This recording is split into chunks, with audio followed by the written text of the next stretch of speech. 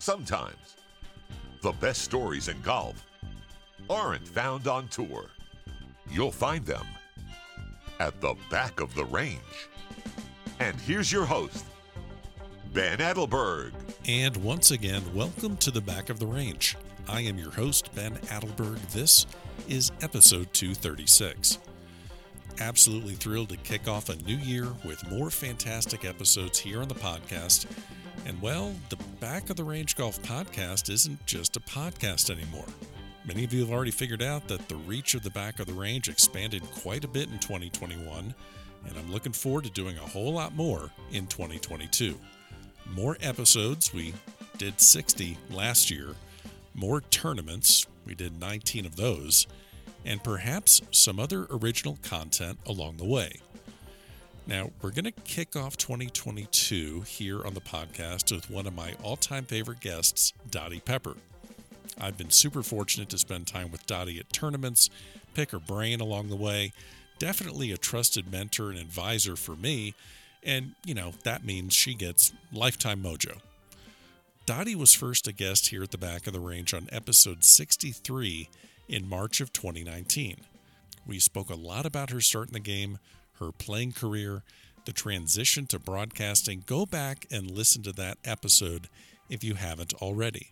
This episode, we focus on her new book. Yes, she's an author as well. The title of this book is Letters to a Future Champion, My Time with Mr. Pulver. The book focuses on her relationship with her mentor, George J. Pulver Sr., an excellent golfer in his own right, as well as a course designer. But they connected when Dottie was just 15 years old, and he helped shape her early career in junior golf, then playing amateur golf on the national stage, and during her collegiate career at Furman.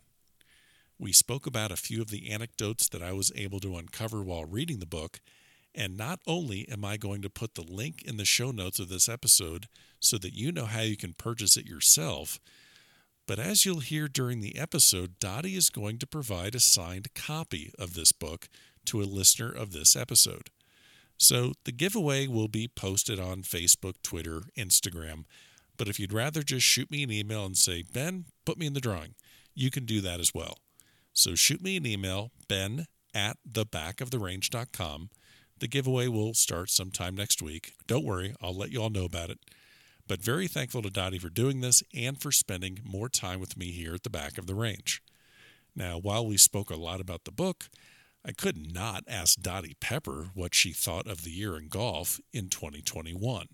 So we spoke about the Ryder Cup, majors, Phil, the LPGA, and she had some really interesting ideas to share on that topic. So let's get to it. Let's kick off the year strong. Dottie, welcome back to the Back of the Range. How are you? This is a flashback going back to when it was on last. March of 2019? How the world's changed. Exactly. Episode. Let's see. What was it? Episode 63. Mm-hmm. Episode 63. Back on March 5th, 2019. I guess our conversation is really just the kind words and thoughts that you said about Tiger Woods just led to his victory at the Masters. I'm what happened? I'll take all the credit and none of the blame. It is crazy though. I mean, Tiger wins, and then obviously, it's kind of similar to the conversation I had with Geronimo Estevi, a guy that you're very familiar with, and he has everything's kind of changed. COVID and just all the incredible. I don't know if incredible is the right word, but just it's how the world has changed over the last 2-3 years. Are we kind of coming out of this, or is it just the new normal now? How do you even look at? We're going to talk a lot about this year, and we'll talk about what lies ahead in 2022 for you and for the game. But have you kind of come to a thought process or how you move forward from this? I think COVID was the happening of our lifetime, and there's a new bar set. For good or for bad. I'm still, jury's still out with me. I'm not quite sure. I know there are a lot of silver linings in it for personally and for a lot of people that I know, but there's also been a lot of damage and a lot of fear that I don't think people are going to rinse very quickly. And you said it's a tragic occurrence, but it's so incredible what it's done for the game of golf. I mean, Oh my gosh. golf it's insane. I have a friend of mine. We grew up together, just hitting golf balls at a local driving range. He works for an equipment company. He's come back to the game working as a fitter for an equipment company, and obviously I'm doing what I'm doing. And I texted him the other day, and I said, "Can you believe that we're in our mid-40s and making a living in the golf industry?" He's like, "I never would have thought that." In a growing golf industry, in a growing, no less. I mean, exactly. And you're not watching it flush itself out. And who the heck would have thought that you couldn't get pull carts or push carts? And they're counterfeiting clubs because the stuff that they want is sitting at the Port of LA or Long Beach because they can't get. They're all backed up on ships coming into the country. It's crazy. Yeah, you can't get shafts, you can't get wedges, and the pull cart or push cart that, at least when I was playing, junior golf or college golf, nobody would be caught dead with a push cart. No. But now they have ones with seats, and it's crazy. I don't. Who would have thought? No, it's crazy. So we had you. Obviously, you're on the podcast back in 2019. We talked a lot about your start in the game. We touched upon your playing career. 2 major champions. I still chuckle with the story you told me about Poppy's Pond at the Dinah Shore A&A. Yeah, that was one of the more interesting moments in the history of the podcast. I will definitely put the link to that episode in the show notes of this podcast. So feel free, go back and listen to that one. That was a great episode. This one, we're focusing on something a little bit different. Obviously with your time as a broadcaster with CBS, clearly that is not taking up enough of your time, and you had to find something to fill the gap. So you decided, I better write a book. Is that an accurate statement? You just had so much free time. I got to do something. I'm being completely facetious because this. Well, part of it though is linked to the time that we did have on our hands with all the wicked COVID lockdowns in the state of New York, and I was bound and determined I was going to do something positive. So part of it's actually true. I did have a lot of time on my hands. Okay, so the book we're going to be talking about, "Letters to a Future Champion: My Time with Mr. Pulver." Really, I've just wrapped up reading this recently, and it's an incredible book. And the thing that I like so much about it is that, a lot of former, a lot of current pros, former pros, retired pros, whatever you want to call it, they will write a book, and the audience is going to think, okay, it's going to follow a simple timeline. We're going to hear them talk about their start and their junior experience and then playing in college, and just follows the standard timeline. This book has so many different layers and tangents because it's not just written in your own words, but it also includes, and I would say the focal point of this book are the handwritten and typewritten letters between you and your mentor, Mr. Pulver. So before we talk about the process of this book, perhaps give it just a brief introduction of Mr. Pulver for the listeners so they kind of understand a little bit more about your mentor. So who was George Pulver? He was born in 1898, World War I veteran, born in Saratoga Springs, New York. Went to Saratoga Springs High School, where I went to high school.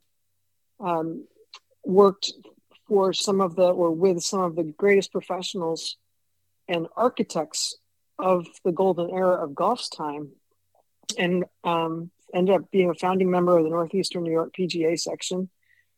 3 kids that were all involved in the game somehow. Wife who played extremely good golf at the club championship level, sort of a very, very good golfer. And he was really kind of the legend in this area as a player, as it turned out, because I had to dig so hard, so deep to find out that not only did he play good golf, he played great golf and played championship caliber golf. But he was really the royalty in this area when it came to teaching and building a lot of golf courses in this area as well, or consulting on them. So that was George Pulver in a nutshell. He died at age 87 in the early part of 1986. And I knew Mr. Pulver from about the time I was 11 or 12 years old. Sure. I reached out to him as because he was the architect of the golf course that I played the majority of my golf at that time with my grandmother up in South Corinth, about 25 minutes from Saratoga Springs. And I would see him up there quite frequently. He was already, he was really retired by then. He was just putting the finishing touches on Brookhaven, and he always had his fingers in the agronomy and making sure the golf course was put to bed properly for the winter, and just involved in the game in general. But I reached out to him as a 14-year-old, looking for better places to play golf tournaments. I wasn't really getting anything from the PGA Professional at McGregor Links, which was right around the corner from my house. And I really just reached out because I didn't know who else would have better access or better knowledge of what was going on in tournament golf than George Pulver. It's so crazy that you mentioned that, because I was just about to bring up like one of the first correspondence between you and Mr. Pulver in the book is exactly that. You're reaching out as like this little kid saying, "Excuse me, do you know where I could play some tournament golf?" Exactly right. And it's do you know where I could? And I'm thinking, how crazy is this? Because now everyone just pulls their phone out, or there's all these different avenues to get into junior golf and different levels. U.S. kids and the junior league, and this just for young girls, this just did not exist. And we're not talking we're not talking about like the 1920s here. I mean, we're like, this is not that long ago. This is in 1980. Yeah, right, exactly. Yeah. I mean, this is just and you're still like, hey, I need a place to play. Like I have a love for the game. I think I have something here. I don't know if you consider yourself how great you were at that time, but you're like, I know I need to play against someone better. Right. And I think too, I mean, to make it come full circle in this area in particular, that we're talking about the capital region of the state of New York. This is not an insignificant place in the country. Right. We just now in public high school, there's just since 2019, they now have a Section 2 championship. We're in the Section 2 of, I don't know, 14 or 15 sections in the whole state for high school athletics. Section 2 didn't have a girls golf championship until 2019. It's insane. So it was legitimate reaching out to figure out where do you play? Yeah. And it's just now really changed. Because and you played on the boys' high school team right. And I guess that's good to get reps, but at some point, like, you can't just play. Like, I think you in the book you mentioned you played a regional championship when the course was tipped out at 7,000. I mean, at some point that doesn't help you. I mean that was actually the state high school championship. Okay. When they figured out a girl qualified and I was leading after 9 holes, they were bound to determine that I was not going to win. Oh my gosh! But I was going to say that it's craziness that it's just getting to this point where. And I loved playing on the boys' golf team, but don't get me wrong. Right. But not every girl has the personality or the strength to be able to go tee it up with the boys. Yes. The confidence to be able to do that. 100%. So I don't know if it was confidence or desperation or a combination of the two, but that was what I had to play, or if I was going to play high school golf, and that's just what you did. So you start kind of, as you said, COVID hits, you got downtime, you're trying to put together, okay, I want to get a project, you settle on writing this book. And again, you could have written this just sharing your thoughts and memories, but you incorporate the letters, and the book is just beautifully well done. And the letters really, the photographs, it just comes together so perfectly. How did that concept of how the book was going to be laid out, how did that come to your mind? How because that looks to me as one of the most complicated things of this whole project. That's why I didn't do it. There we go. We got to the bottom of it. Perfect. Yeah. So I think there's two answers to your question, and I kind of go in chronological order. So I had my original binder of letters, and there's about 100 of them. That's incredible. Yeah, and there's some pretty significant stuff discussed in those letters, but I had a blue folder apart from the 3-ring binder that when Mr. Pulver died, his family passed on to me. And it was labeled golf articles. Well, I was never allowed to read Golf Digest or Golf Magazine for anything other than people, places, competitions. Player it wasn't feature, something like that. Correct. Yeah. Mr. Pulver never wanted me to read mechanics and get stuck trying to be something I wasn't. But I think more so he didn't want to unteach me because he knew what I would absorb and what I would reject and what would get me completely off the tracks. So, but being a complete student of the game himself, he was endlessly curious about the game. He would get all of those magazines and tore out the pages that were of particular interest to him and would underline and highlight and write notes in the margin. So when I opened this folder after 35 years, I thought the forbidden material, it was okay to look now. I found exactly what I thought I would find, and that was articles. The oldest one went back to 1966, and some of them were in pretty tender shape. Oh, I could. Yeah. But what I was not prepared to find in that folder, because of the way he had labeled it, was every letter I wrote to him. Oh wow. Okay, so you had no idea. You knew you kept. You kept the letters. I had no idea. So you kept the letters that he wrote to you as your resource, but you had no idea that he kept the letters that you wrote to him. Exactly. I had no idea the depth. No, I had no idea. So my idea about writing this book was really going to be more of a booklet sort of thing, because I just thought I had my letters. Right. Oh, wow. And they were all in chronological order, but I really thought I needed to have some supplemental material. So I was going back through scrapbooks, and the blue folder was in a pile of that sort of stuff, and things that the kids had continued to, his 3 children had continued to send me over the years as they'd clean out an office or they'd just come across something.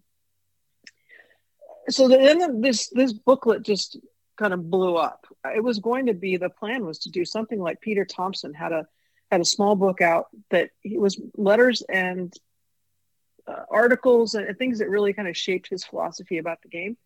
And that's what it was going to be. It was going to be very simple, probably just paperback, maybe 60, 70, 80 pages. Sure.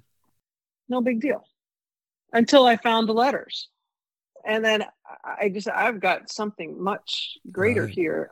And his story needs to be told more. It's not about me. It might be how our worlds intersected, but it really was about getting his message out to more people than having it sit in that 3-ring binder, because this was a relationship that clearly meant a lot more to him than I believed it did.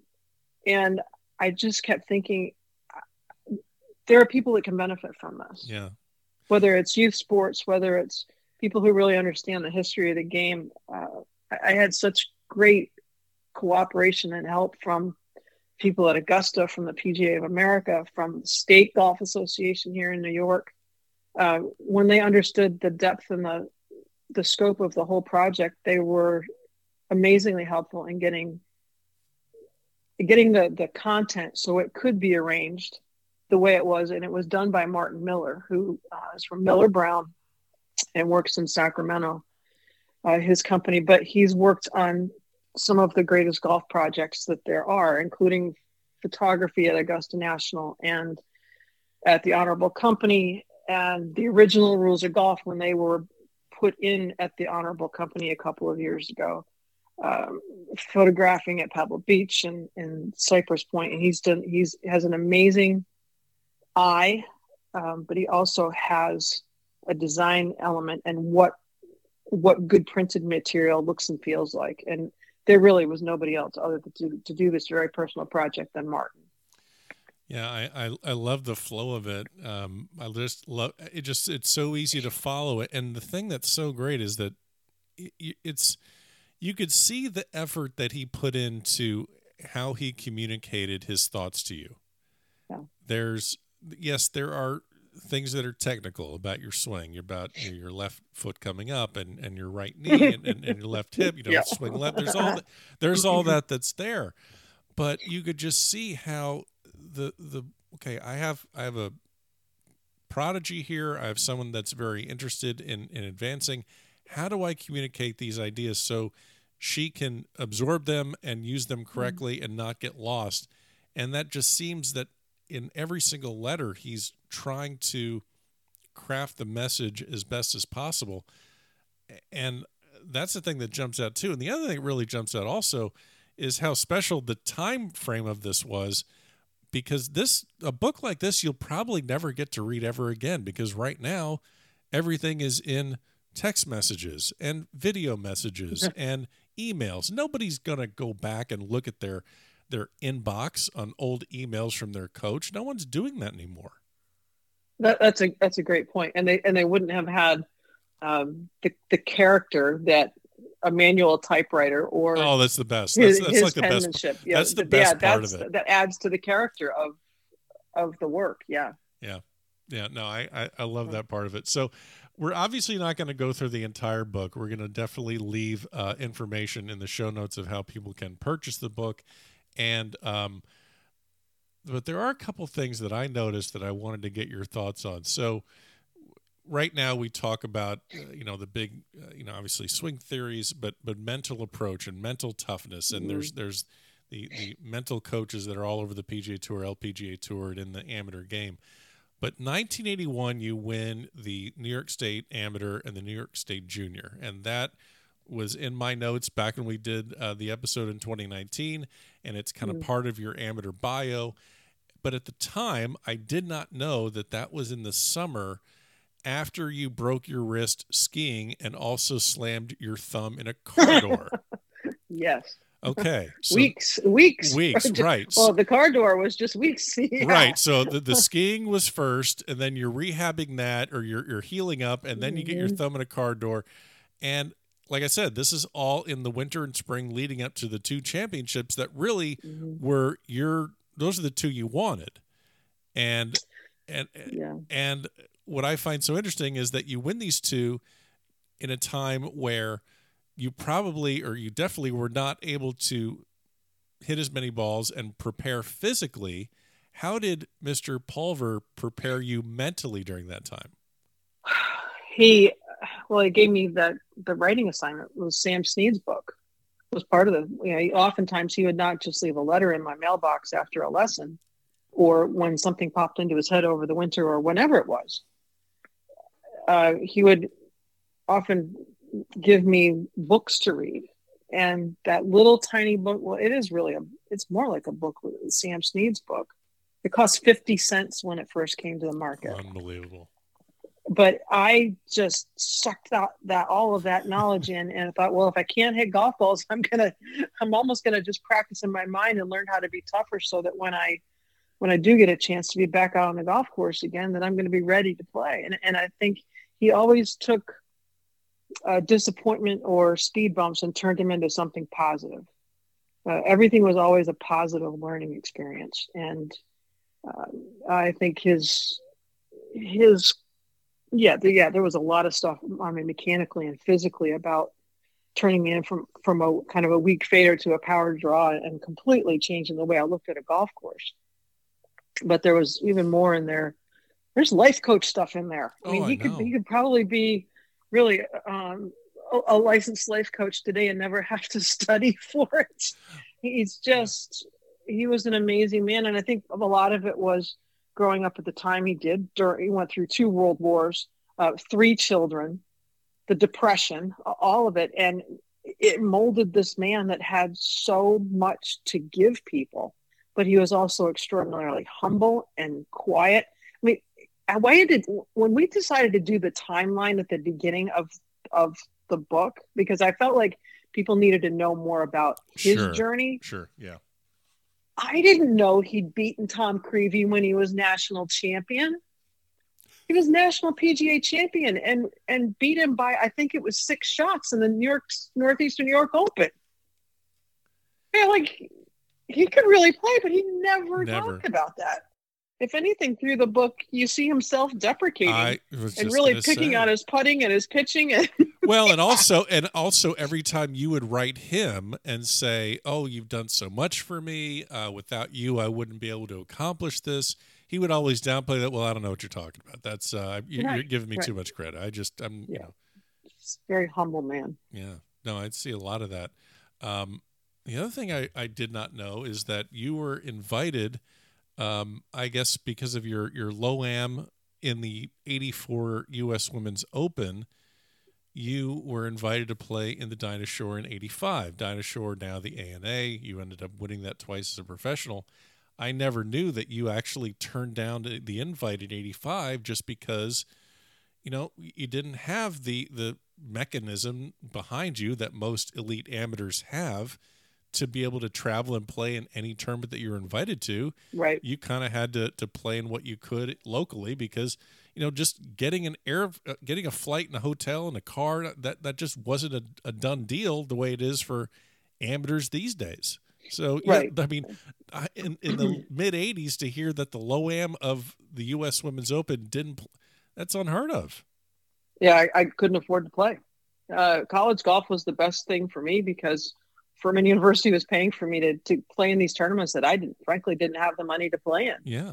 And it was really still all the way through college golf. It was during the summer, I pretty much had to be able to drive to tournaments and stay in private housing and kind of scratch my way through that way. The money just wasn't there. I didn't come from a well-off family. And as I say in the book, I'm still not exactly sure where the money for the plane ticket to go to the women's amateur in 1984 came from, because there was panic. I mean, there's such joy when I was low amateur in '84. And then it got to the exemption and you didn't know how you were going to get there. And my parents were just like, we weren't prepared for this for the rest of the summer. You're going to play in the stadium and you're do the normal things. Right. When regional tournaments came, you would certainly play, but it was the panic, and I'm pretty darn sure my grandparents paid for that ticket. But I do remember getting knocked out in the first round and having to sit there for 3 days because the return trip, if they reticketed, it was so expensive. So I just stayed in the private house.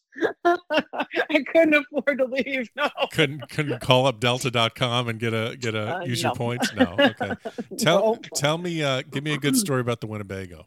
Oh my gosh, my grandfather snored like a freight train. It was just awful. So it slept. There was a loft above the driver and passenger seat, and then of course the area in the kitchen rolled out to, I think it was a twin bed, and there was a queen in the back. Oh my God! And I just Pa would go sleep up in front, and you'd actually go up in the loft area when he really got it going bad. But I also remember that women's amateur at Rome Country Club. I'd never played 36 holes. I mean, I'd played 36 holes at home and just casual, let's go play 18 more or emergency night or whatever. But I never played 36 holes of competitive golf straight through. So you win in the morning, play the next match in the afternoon. And I remember that night, I got terrible leg cramps. And my grandfather yelling at my mother, "Go get that girl some bananas. She needs potassium." Oh my God! So this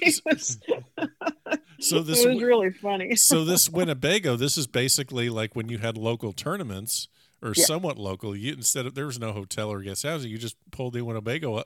You're just rolling with that, and kind of like Tin Cup style. It kind of was, because when I qualified for that Women's Open in '84. It was down in Westchester at Appowamus, and the following tournament that started 2 days later in New Haven was the Women's Western. And my mother and my sister, they drove me down to Appowamus. I qualified. My sister was caddying for me, and then we took it up I-95, the northern part of New York City. Away we go. We're going to New Haven. The golfing clampets. It really was. It was, and then same thing when I got into the Women's Open. It went back, and we were at this horrible campground, the swimming hole at the campground was actually bone dry because the summer had been so hot. But it was close. So Dad came over at the middle of the week. So we actually had a car and didn't have to take the camper and park it on the street outside Peabody Country Club. Oh my gosh. I wish or Salem. Yeah. That's so good. That's so it's good. Crazy. Another great thing I love about this book is how it is not just you and Mr. Pulver. It's weaving in contemporaries, other greats in the game, your other experiences. I love the story about you being able to catch a glimpse of Sevy and of Ben Crenshaw, and just being able to go. But I think two people that were highlighted that you want to talk about two people selfishly that at some point would love to have as guests on the Back of the Range, Joanne Carner and Judy Rankin. So, yes. So Joanne Carner, I mean, legend, 43 wins, only woman to have a U.S. Junior Women's Am and U.S. Women's Open to her name. Absolutely. I think she shot her age at the U.S. Senior Women's Open last year. I think she did it twice, something like that. And she's 82 years old, and she's still got heaters and, still knocking down cigarettes. Oh yeah, it's the best. So, in the book, she gave you this basic mantra and mindset into match play. And it's one thing to share advice, but what's so interesting is that I found out in the book you didn't like match play as a kid, and you have the highest winning percentage in Solheim Cup history, and you hated match play as a kid. I hated it because there was the potential to score lower than someone and still lose the match. And that did happen a couple of times, and I did not particularly care for that. Okay.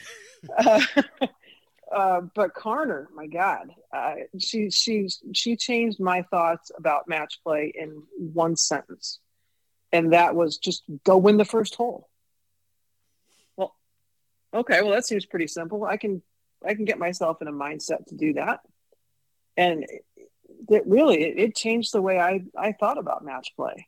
And God, I mean, just Carter, just to be around her and listen to the stories. And you always knew where she was hitting balls on the range because of the cigarette butts and the red lipstick on the end of the cigarette butt. Now, Joanne had been there. And she was a character, is a character. And how lucky to have, played under her on a Solheim Cup team. And then to follow it, the next two Solheim Cups were captained by Judy Rankin, who has been such a mentor to me in my current job as a broadcaster. But she was also extremely important in my appreciation of the way she prepared to be the captain of the United States side on the Solheim Cup. And the thing is that she looked after and made sure we're just right, were the things that you would never worry about, but Judy worried about them. And she's just become such a close friend. And just thankful to have been around both of them for as long as I could. Yeah, both members of the World Golf Hall of Fame, and I was just going to say, if Mr. Pulver was your mentor during your playing career, then I'm guessing Rankin has to be your mentor in broadcasting, and hands down, yes, yeah, hands down, yeah. And she doesn't. I don't think she gets her due. We hear a lot about. I know. See, I like to throw the understatement. Not even close. I just try and throw the understatement just to make sure you're paying attention. But no, she doesn't get it. I mean, when people think of the guys in the booth, they obviously go to the, and it's well deserved. If you're thinking of you're going with Nancy, you're going with any other names, you're going with Hicks, you're going with Johnny Miller. But I don't think she gets her due. And she's, I mean, we'll talk a little bit about the LPGA in a little bit, but yeah, she's a treasure, isn't she? She's a treasure. And you think about our paths crossed the very first time, and we didn't really even realize this, in 1984 at that Women's Open at Salem. It was her first event working for ABC Sports. And that sit down I had with her where we were on a Zoom call for an hour that I had transcribed. And I learned so much more about my friend than I had any idea. So you think of Judy Rankin as being soft-spoken, but extremely confident and kind. She was when she left her playing career behind in '84 and went to work for ABC. She said she was on the verge of a nervous breakdown because her body hurt so badly, and she was so miserable. The game of golf was making her miserable that she was so bound up by nerves. She said she could barely look someone in the eye and have a conversation. And she said her greatest fear was that she was going to be asked to talk about a golf shot, and she would put the microphone up to her mouth and nothing would come out. Right. But she was just a bundle of nerves by the time that early part of the summer of '84 rolled around. Wow. You would never think that, would you? No. Ever. No. That's incredible. Yeah, but she's taught people so much, whether it was on or off the golf course, but she truly loves everyone she works with. I mean, she takes care of the technicians, of the PAs, of, you know, she was a great person to model how you be a good teammate. Well, we're going to talk a little bit about the LPGA, and I before we let you go, I mean, like I said, everyone is going to know exactly how to, and I don't want to put you on the spot, but do you think we can get a copy of this book autographed by you for a listener? Think we can manage something like that? Absolutely. Okay, cool. Done deal. Done. Yes. Done. Okay. Yes, that's great. Great idea. I'm glad you thought of that, Dottie. Boy, I'm telling you, you're just a forward-thinking marketer. That's awesome. So before we move on to I want to definitely recap a couple things in 2021 because it was an incredible year in professional golf, and you're right. You're there every step of the way. Mr. Pulver passed away in '86 while you're still a student at Furman, and just as the title of the book says, My Time with Mr. Pulver. This book concludes as really after your time with him is done, and it does not. Right. You don't talk anything about your professional career, nothing about Solheim. You know, here's what I did. Nothing. That's it. And I'm sure that was a very difficult time for you, losing a close friend. Personally, but also as it related to your future aspirations in the game. How did you move forward? Not just at Furman, but into your early days as a professional. It was a jagged journey. Trying to, I mean, you can't replace someone like that. Of course, but you also know that my game and my life it's going to move forward, and how do I do that the best way? Right. I took lessons from Jack Conger in Central New York, and Jack remains a friend today.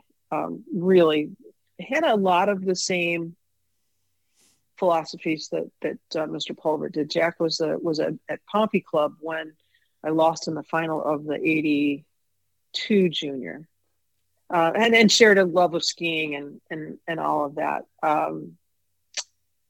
Ex-husband that I worked with for quite some time, but then moved on to work with Ted Ossoff, who is he's at Gator Creek during the winters now, but had a little golf course, 9-hole golf course in eastern Ohio, right around Youngstown, named Valley Golf Club. And Ted was very much of the philosophy that Mr. Pulver was. And Ted and I would get Mr. Pulver's letters out and go through some of the things that seemed to trigger positive stuff that Ted would just kind of, as he said, we're just going to polish up the Bentley. Yeah, polish up the Bentley. That's so good.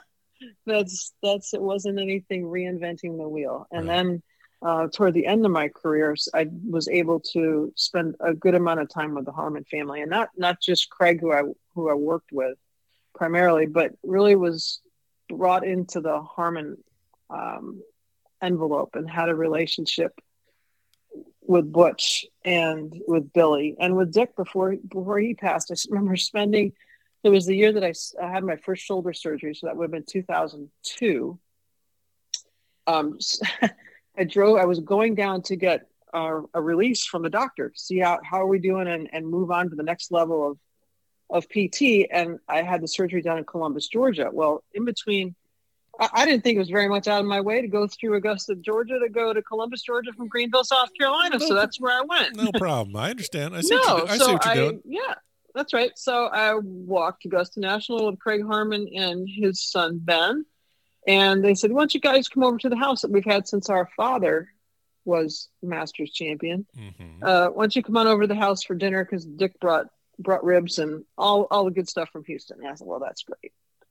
Well, I ended up spending the night on the couch because after all the stories, Roger Clemens was over at the house, Billy Andrade, Oh, the stories, it was just one of those nights in golf you never forget. You just don't even ask a question. You just sit there nope. and sponge it all up. Yep.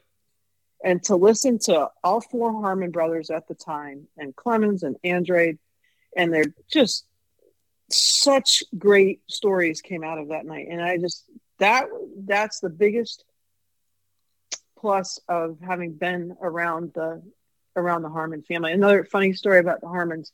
When I went to work for NBC, Roger Maltby said, "You work with one of the Harmons, don't you?" I said, "Yeah, I work with Craig." And he said, "Harmons don't teach chicks." Wow. I said, "Well, I'm not a chick." Wow. All right, Raj. Back to you, Raj. And right, Raj and I were brother sister. Right. It just cracked me up. And I think it set the tone too for our relationship that he didn't have to tenderfoot around any conversation that he had with me. That's funny. Yeah, but it was a journey to try to find not just the thoughts, but the delivery, because you can say something as a teacher to one student and have it be taken one way, and another student completely take it another way, and another student it's another 180 degrees the other direction. So I think it's the finding the right, not just the right person, but the right delivery and philosophy. Well, I'm glad you mentioned the delivery and the delivery of it, because I think this book is a great. It's a great insight to your journey, in junior golf and in collegiate golf, and how you got started in the game. But I also think it's a really important read for parents of junior golfers, because if you read this book and the relationship that you had with Mr. Pulver, if your kid doesn't have a similar relationship with their instructor, that should be a source of concern. Because I think so. Yeah, I think that's, and forget about the swing theories. You can just kind of. And like I said, the technical aspect is not necessarily what jumped out to me. It was more about the communication method and the relationship. And I think that's the thing that should be of primary focus. Yeah. And I think part of why I wanted to broaden the reach of this book too was because I don't think that's just a golf relationship. Yeah. I think it's across all youth sports. If you're on these travel teams and the relationship isn't deep and it isn't genuine and it isn't, continuing to grow in both directions, then what are we at? Yeah. Are we in the right place? Yeah. Or is that the right person? Or does my kid or do I need a little bit of a change of perspective or attitude? What might that be? I just see, we live next to a rec center here in Saratoga Springs, and you hear some pretty bad things coming from those fields from parents and coaches and kids who just don't have that relationship and the perspective of where the games are in their lives. It's easy to get wrapped up. Heck, we all got wrapped up. Yeah. But just to hear the unhappiness and the lack of joy from kids playing a sport, that it was one of those things that Mr. Pulver always shared with me, was that if the game is not fun, or if it's becoming a grind, put the clubs away. Yeah. Go be a kid. Go do other things until the game starts to chew at your heart again. It says, I need to be back. I need to go put the club in my hand, and to take that break. It's not only okay, it's way healthy. Yeah. Yeah. No, I'm sure of stories and of players that at the junior level, they just don't want to play anymore, but they feel that they have to because there's been so much time, effort, and frankly, money invested in them. Right.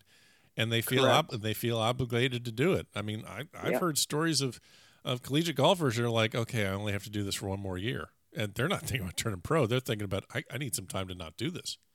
Yes. Yeah. Well, we will definitely make sure people know how to get this book. But let's, before I let you go, 2021, incredible year. Lots happened this year. That old guy won the PGA Championship. Yeah. How that about old guy? That old guy won a PGA Championship. Oh my gosh, I can't believe. I mean, that it feels like it was so long ago too. I mean, you have Hideki won the Masters. You have Rahm winning at Torrey Pines U.S. Open. We have Phil obviously winning the PGA Championship, Morikawa winning the Open Championship. I mean, those are just for the four majors. Right. Each one important for its own specific reason. Is Phil's win at the PGA jumping out to you the most, or do you have your own maybe thoughts on which major victory is the most significant in 2021? Phil's was huge. I think for worldwide golf, Hideki hands down. Yeah. I think for older golf, Phil. For rebound golf, John Rahm. Yep. Remember what had happened 2 weeks prior? 3 weeks prior? Yeah, Muirfield. I got to report through my iPhone watch when I got the information that he tested positive for COVID on Saturday with a 6-shot lead going into the final round. And then to turn around and win the U.S. Open. And then Morikawa, I mean, that to me is the future of American golf. And in many ways, the future of the Ryder Cup is where you're looking at a guy who could be there for a very, very long time. Yeah. So they all had, I don't know which one's the bigger. I think the worldwide story with Matsuyama will ring longer, louder. But they all were very special and impactful in their own ways. I think Hideki's is going to take a little time to see that play out. I love the photo of him in the airport with the green jacket. Thought that was one of the best things I've ever seen. Yep. Going through O'Hare. Just like, I thought that was great. And then, like you said, Morikawa was going to be around for a long time. Phil, man, if Phil would have kept playing well, and then he would have gotten himself onto that Ryder Cup team, I think that would have given it a little bit more of a bump. It almost feels like that just happened and then disappeared a little bit. It doesn't. Yes, his play for the rest of the year kind of disappeared. You're right. Yeah, it feels like that just was a blip of like, did that really just happen? But the Ryder Cup, I was really excited to see the American team win. The only sense of concern that I have with the Ryder Cup is just the marketing of it, the gallery of it, the galleries have not matured to match the importance of the event. And some of the antics and the taunting of the European team by the gallery, it's going in a direction that, like, okay, at the Waste Management, yes, there's going to be drunken idiots on 16. Everyone knows it. They understand it. Sure. The celebrities at the AT&T, the slow play, got it. Okay, we expect that. I don't want to see that at the Ryder Cup. I want the play to be the focus. I don't want it to be the taunting of the players, and I just think that cheapens it. And I don't know how you fix that. Well, I don't. To be honest, I think COVID had a lot to do with it because there were virtually no fans at all from the European side. So there was no check and balance in the bleachers. There's not. Guy who's traveled from Scotland standing next to somebody from Scottsdale. Right. There's it. I think so. That I think was it was like pouring a little gasoline on the fire this year because there was no balance. Yeah. And I think that, there's some decorum that, sure. I agree with you. I love the stuff though. With the first time I ever heard the chanting in the stands was at our 1996 at Wales when Judy was captain for the first time, and the European fans had come up with these. I'm like, what the heck is this? Right. I love the first tee. I'm sorry. Let me rephrase. I love the first tee. Get it out of your system, and that's a singular spot. I'm cool with the theater. Yes, but I get where you're coming from. It got a little out of hand, but I do think when there's more equal balance of who the spectators are, whether it's just an all basically home game the way it was this year versus what I hope will be totally normal when they go back to Italy. Yeah. I think you'll see a better balance in behavior. Two of the guys that are on the U.S. team, I can't believe we're going to talk about this, but we got to talk about it. I rarely give my own, like, I hate the term hot takes and all that, but I just don't have the ability to care anymore about Bryson and Brooks. I find them both individually fascinating to follow. I mean, Bryson, the mad scientist role, constantly trying to, solve for X. I love it. And I love Brooks, how he just kind of got his injuries, he battles, and then somehow, some way, he just says to everyone, I'm here at the major. You got to go through me. I love that. Yep. But if they're not going low on the weekends in a PGA Tour event or a DP World Tour event, I don't care. And I don't want this content being shoved on me like the match. I didn't watch the match. I didn't watch any of it. I heard that the best part of the match was the banter between Phil and Charles Barkley. You're right. Yeah. I did watch it, and I also, because you never know what you're gonna. I mean, you got to watch it from a professional obligation from my perspective, but I think this all comes boiled down to, now, don't get me wrong. The eye roll at Keel Island was one of the best things I've ever seen. Okay. That was phenomenal. Okay. That sort of got this whole thing started. Whether it was leaked, I mean, I don't know what the timeline of that was. Right. But what's so bad about two guys not liking each other? Who cares? Right. Jack and Earl weren't exactly buddy to start. And Zinger and Chevy, there wasn't a lot of love lost there either. But I think there's three letters you can chalk this up to. By the time the agents got involved and television executives, and they're looking at who's going to play the next match, it's called PIP. Oh gosh, how did we not bring that There's up? too much money out there, right, not to fuel this thing for the rest of the year. Right. There's way too much money out there. Yeah, I think a lot of this was fueled by that. Yeah, I have no doubt that they don't really care for each other. They are not wound the same at all. Right. But there's PIP money out there. Yeah. And a lot of it. Yeah, I want to see it in a significant tournament. I don't want to see it. Correct. Right. That's where I want to see it. Yes. And that's what I want to see. Yeah. So we'll get you out of here on, let's talk a little bit LPGA. Before we started recording, we were kind of sharing some thoughts on the LPGA and growing that side and that faction of the game.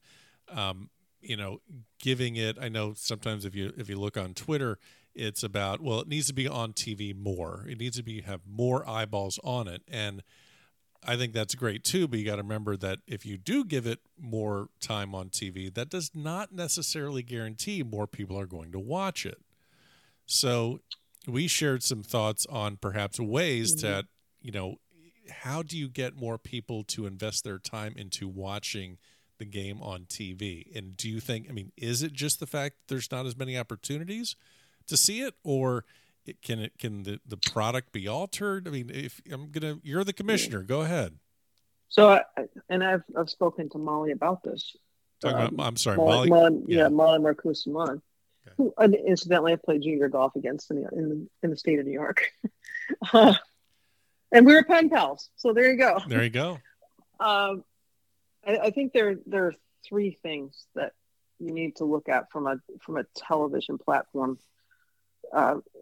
You need a recognizable, repeatable place to find the LPGA Tour. So, for example, we know at 3:00 on Thursday and Friday afternoons, sometimes 2:00, but generally 3:00 Eastern, you're going to be able to find the PGA Tour. So where is that time for the LPGA Tour? Then if you're going to ask more people to spend more time, you have to give them a reason to do that. So you have to upgrade the telecast, upgrade the product that you're seeing on television. And how do you get somebody to really give them your heart? You got to tell them about these players. Why do I care to spend all of this time in front of this television or on this streaming platform? I got to know about these players. Right. I got to know why I can't miss this, that I want to be involved in really grasping what this tour can do. And then I think you have to have, lastly, a television partner who values you and puts you in those spots. Now, why does it have to be Thursday, Friday, Saturday, Sunday? Why can't the LPGA play Saturday to Tuesday or Sunday to Wednesday? Right. Have that dedicated time, that dedicated spot. We know live golf produces eyeballs. And can we push as much of the season or as possible, play more often if you get the chance on the West Coast, where you can push it into the primetime market. That's a great point. I didn't even think about that, because you're right. When those U.S. Opens are at Torrey or they're at Pebble, Yes. and that prime time, everyone wants more of that. Right. And think about Golf Channel. Normally they're doing a re-air at that time when it could be live LPGA golf. Yeah. Starting at 7:00 on the East Coast. It's 4:00 on the West. I'm excited this year that they've got 2 events back to back in the LA area on the LPGA tour. You ought to be able to build some momentum, and hopefully those are the broadcast windows that'll be filled. That'd be fantastic. Yeah. No. So, maybe change date, change time, but start to have some repetition and some recognizable place and time where you can be found. I'm still thinking about leverage the West Coast. Yeah. Still leverage the West Coast. Yeah. Excellent. Yeah. When I had a lot of travel in 2021, and I was on the road for a month straight. As a lot of people that follow the podcast and follow me on Instagram, They know that I know you follow what I do on Instagram. And it was the first time it was just when I was really kind of getting going in the summer, and I was on the road for a month straight. And my favorite stop, I've said it numerous times, was the U.S. Women's Amateur at Westchester. And just the attitude and the vibe, they were having so much fun, and it just seemed less stressful than what I see on the men's amateur side. I know that this is out of left field, but how much fun would you have being? I mean, you didn't play Curtis Cup. You didn't play Curtis Cup, did you? No, I did play Curtis Cup in 86. 86, my fault. Okay, I didn't play well, but I played. Hey, that's okay. You got the shirt. How much? I still have my blazer and I can still wear it. So I got on the Curtis Cup team. It was probably, I got the call within 2 weeks of Mr. Pulver passing. Oh, wow. Yeah. So that's why it wasn't in the book. Yes. Interesting. Yep. Interesting. You've accomplished a lot in your career, obviously. Would a call from the USGA asking you to be a Curtis Cup captain be something interesting for you? I accepted yesterday. That event means so much to me. I mean, it changed my whole perspective on representing your country in golf, to be part of the first Solheim Cup team. But I am actually in January, on the 15th of January, the practice session for the Curtis Cup is at Mountain Lake. And David and I are new national members there at Mountain Lake, and I've been asked to go attend the dinner as the guest of honor. So heck yeah, I'm going. Oh my gosh. I think it's going to be fantastic. Yes, Sarah LeBron Ingram, and yes. Is that right? That's in Central Florida, right? That's in Central Florida, and I will be there. The practice round for the United States Curtis Cup team, I think there's either 12 or 15 girls that have been invited.